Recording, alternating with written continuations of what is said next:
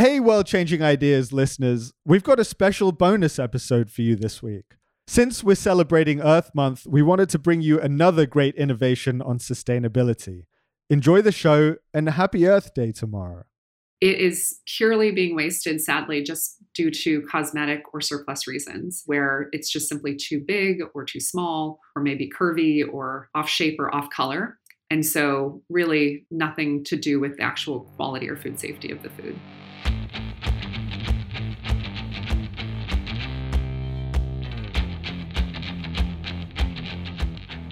I'm Talib Visram, and this is World-Changing Ideas, where we investigate how leading innovators are solving our most challenging issues.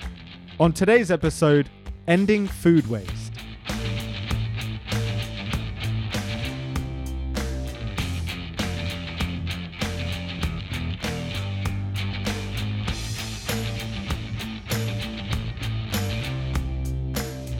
Last year, carbon dioxide emissions noticeably decreased because of the pandemic. Airplanes were grounded and travel was curtailed around the world. Despite that dip, though, the UN Environment Programme only calculated a 0.01 degrees Celsius reduction of global warming by 2050. Part of that may be caused by a return to pre-COVID-19 activities after lockdown measures are lifted, but another major reason is food waste. Food loss and waste also squanders natural resources, water, soil and energy, not to mention human labor and time. It worsens climate change, given the significant role of agriculture in generating greenhouse gas emissions. UN Secretary-General Antonio Guterres spoke last September on the first International Day of Awareness of Food Loss and Waste.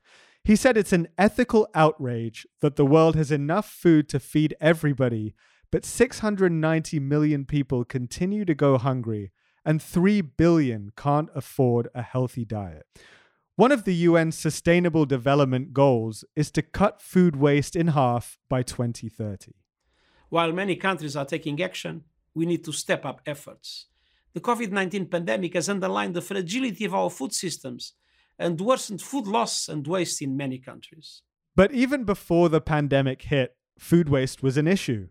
A report by the Natural Resources Defense Council in 2012 found that 40% of food in the United States goes uneaten. That's about 400 pounds of food per person every year.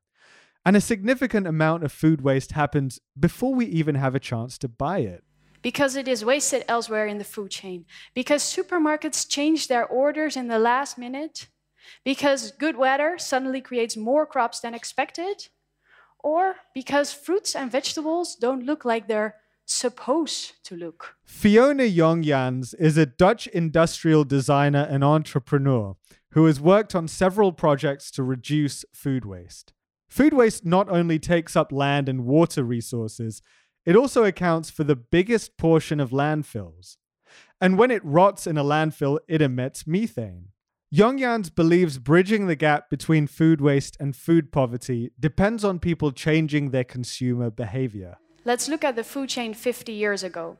We bought, indeed, our milk at the farm, our meat at the butcher instead of the supermarket, and our bread at the bakery.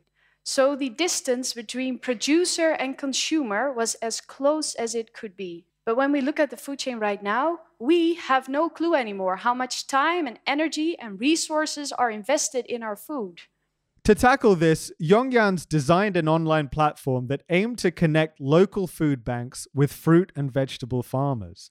But in order to get on track with the Paris Agreement target to limit global warming to well below 2 degrees Celsius, we need something that will fundamentally change our food system. Something that connects farmers directly to retailers on a digital platform and intrinsically encourages sustainability. Something like what my guest today decided to create. Christine Mosley has been called one of the most innovative women in food and tech, and was in the top 20 of Forbes' women-led startups that are crushing tech. In an industry not known for its innovation opportunities, Christine has been able to break through with her company, Full Harvest. And it also won one of last year's Fast Company World-Changing Ideas Awards. Welcome to the show, Christine. Thank you. It's great to be here. We spoke actually on the phone last year when Full Harvest won a world-changing idea. So it's nice to speak to you again. Yeah, a lot's happened since then, but we were thrilled to hear about the award. Yeah, I'm excited to hear about some of the developments, but let's start from the beginning for those that weren't on the call, which is everyone else. So, let's go back to how you first got started in the food waste industry. I know that you founded a nonprofit. You also worked at Fortune 100 companies. So how did those experiences help you create a company like Full Harvest? Yeah, definitely. Well, on the founding a nonprofit side, instilled a sense of an entrepreneurial spirit. That was one of the things that I had done in my life that I felt like was what I was meant to do the rest of my life, was to be an entrepreneur, just because of the joy I got out of building something and seeing the results firsthand. My nonprofit's still around 20 years later. So it's great to see the impact and, the fact that that wouldn't be there otherwise. And at the same time, after getting best practice experience of Fortune 100 companies, it was also to get the other end of work experience to see how really large scaled companies work. And Full Harvest came about after both of those, where I helped to scale one of the first green juice companies in the US and saw a huge opportunity to be more sustainable and more affordable along the supply chain, just because I saw how much was being wasted in the produce that was being used, and the fact that we were charging $13 for green juices just because we were paying top dollar for perfect looking produce to then immediately process it. So, some of our listeners might think food waste companies and think of Imperfect Foods or Misfits Market. How does Full Harvest stand out from those companies? We get asked this a lot. So we totally understand, because we're all working towards solving food waste, which is really important, and love their missions. But they are focused on business to consumer. So they're only targeting consumers, whereas we are the first business to business solution for farmers to sell their excess produce to businesses that then use that produce in products, on store shelves, and to processors that process in some way to go into food products as well.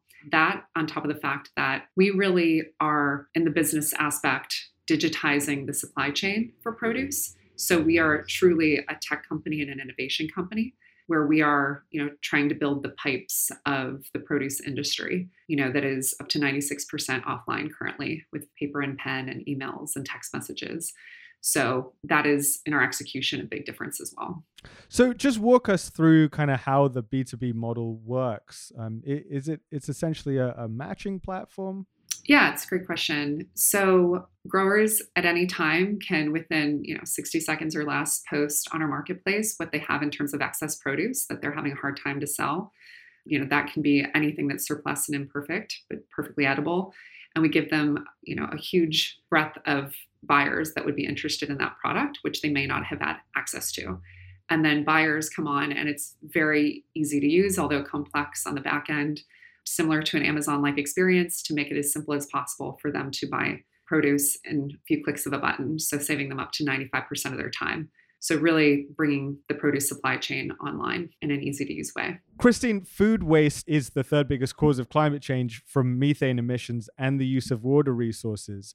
But how does Full Harvest plan to achieve not only sustainability, but also combat further climate change? So shocking enough, an update to the recent data came out from Project Drawdown, and they've found that food waste is now the number one contributor to climate change, even over cars and cows. So it's a very large, urgent problem that we need to solve. And the way that we're solving it is by specifically focusing on the farm level, because more than 25% of all edible produce in the US alone does not leave farms. And that is a huge opportunity, not only for sales for these growers, a lot of which are struggling, but to make a huge dent in the food waste problem on a daily basis, because every single day that amount is being wasted and could be used for other food products. And so we're attacking it in a scalable way, specifically at the farm level for that reason, and really believe at scale we can make a big impact in the climate change problem. Christine, could you give us a few examples of what some of this produce looks like that people don't want to buy because of, what it looks like superficially? Yeah, so as I said, it's perfectly edible, and it actually comes straight from the farm. So it's actually faster and fresher. It doesn't sit in a warehouse for several days. We ship direct to our buyers, and it is purely being wasted, sadly, just due to cosmetic or surplus reasons. it either was too much of it was grown or forecasting was off or a customer backed out, or it is cosmetic reasons where it's just simply too big or too small or maybe curvy or off shape or off color. And so really nothing to do with the actual quality or food safety of the food. I think last time we talked, you told me that your romaine hearts don't have to be hearts. You can eat the stuff externally. Was that right? Yes, that's also a huge issue is byproducts. And so what I think a lot of consumers don't know, because we need to make people aware, is that if you purchase something that's cut up or a portion of a piece of produce, sadly, the truth is there is a very strong chance that the rest of that produce item was completely wasted in order to get to that portion of the product. And so romaine in this US, about 65% is wasted. So more is wasted than actually consumed because grocery stores are selling just the heart, which is the center portion of it, to perfectly bag it in plastic for sale. Same thing with celery. They just harvest usually the hearts to perfectly bag it for grocery stores. And so there's an opportunity to purchase the whole product. And also things like cut up watermelon in the grocery store, that wastes a lot. So a huge way to make an impact as a consumer is to purchase whole produce items, and if you need to at farmers markets, because that's sometimes where you can find that. Yeah, the more you do that, the less waste there is. On a cultural level, how can we make people feel better about eating food that doesn't look right to them? They're not accustomed to cucumbers looking too curvy or apples looking too big. How do we get past that culturally? Yeah, it's a great question. I think there are some companies that have done a great job at this on the consumer side in terms of education and also social media campaigns, making quote unquote ugly vegetables looking cute, the ones where carrots have legs or, a tomato or apple looks like it's in the shape of a heart. And so I think that there have been some great social media campaigns trying to not only bring awareness to the issue, but to make people realize that ugly is the new beautiful and that, you can make a big impact by embracing imperfect, which I think is kind of a metaphor for society right now. I think the more that we can embrace imperfection and, all walks of produce and life, the better. Yeah, no, I think that's very true. How do you think that we can fix the disconnect between consumers and agricultural producers? Yeah, I think at the end of the day, the food supply chain and consumers are intertwined. And I think we've gotten away from that over the last, several decades, but people are now starting to try to bring agriculture closer to people in education and awareness. And at the end of the day, the food supply chain needs to become more sustainable and better infrastructure needs to be put in place in order to create more sustainable consumer products. And so that's really what we're solving.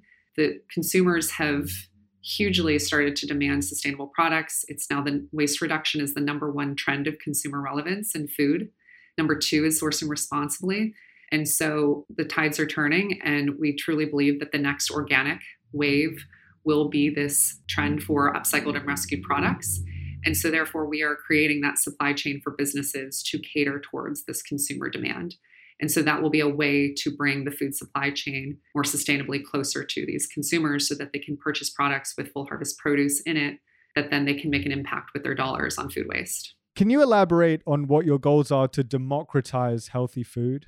Sure. So at the end of the day, it's all about supply and demand. And unfortunately, the supply for land and water and resources is starting to diminish due to climate change and us maximizing our resources.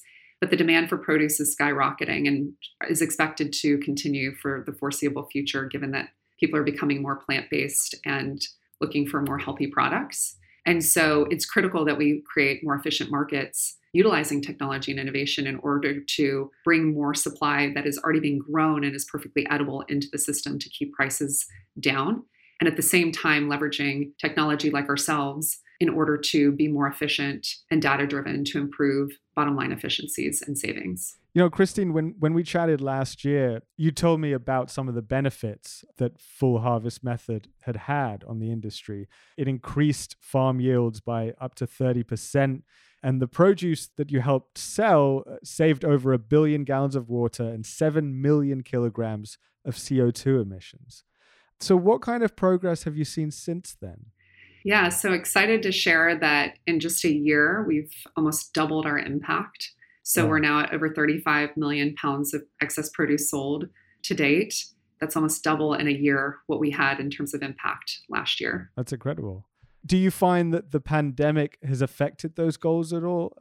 And how so? Yeah, if anything, I think COVID shed a light on how critical technology is needed for, situations that are unpredictable and supply demand shifts. And so, we were fortunate enough and feel grateful to be able to have helped out during a time of need where we have actually leveraged our technology and our expertise to not only grow our business and help farmers that were struggling hugely during the pandemic. You saw the photos in the New York Times of how much more food was being wasted and how many more people were going hungry. That was due to a lack of technology being able to help people quickly shift supply demand to new markets. And so we stepped in and helped, during COVID, we're also able to help feed over 250,000 food insecure families in partnership with Salesforce and World Central Kitchen and Eat, Learn, Play Foundation.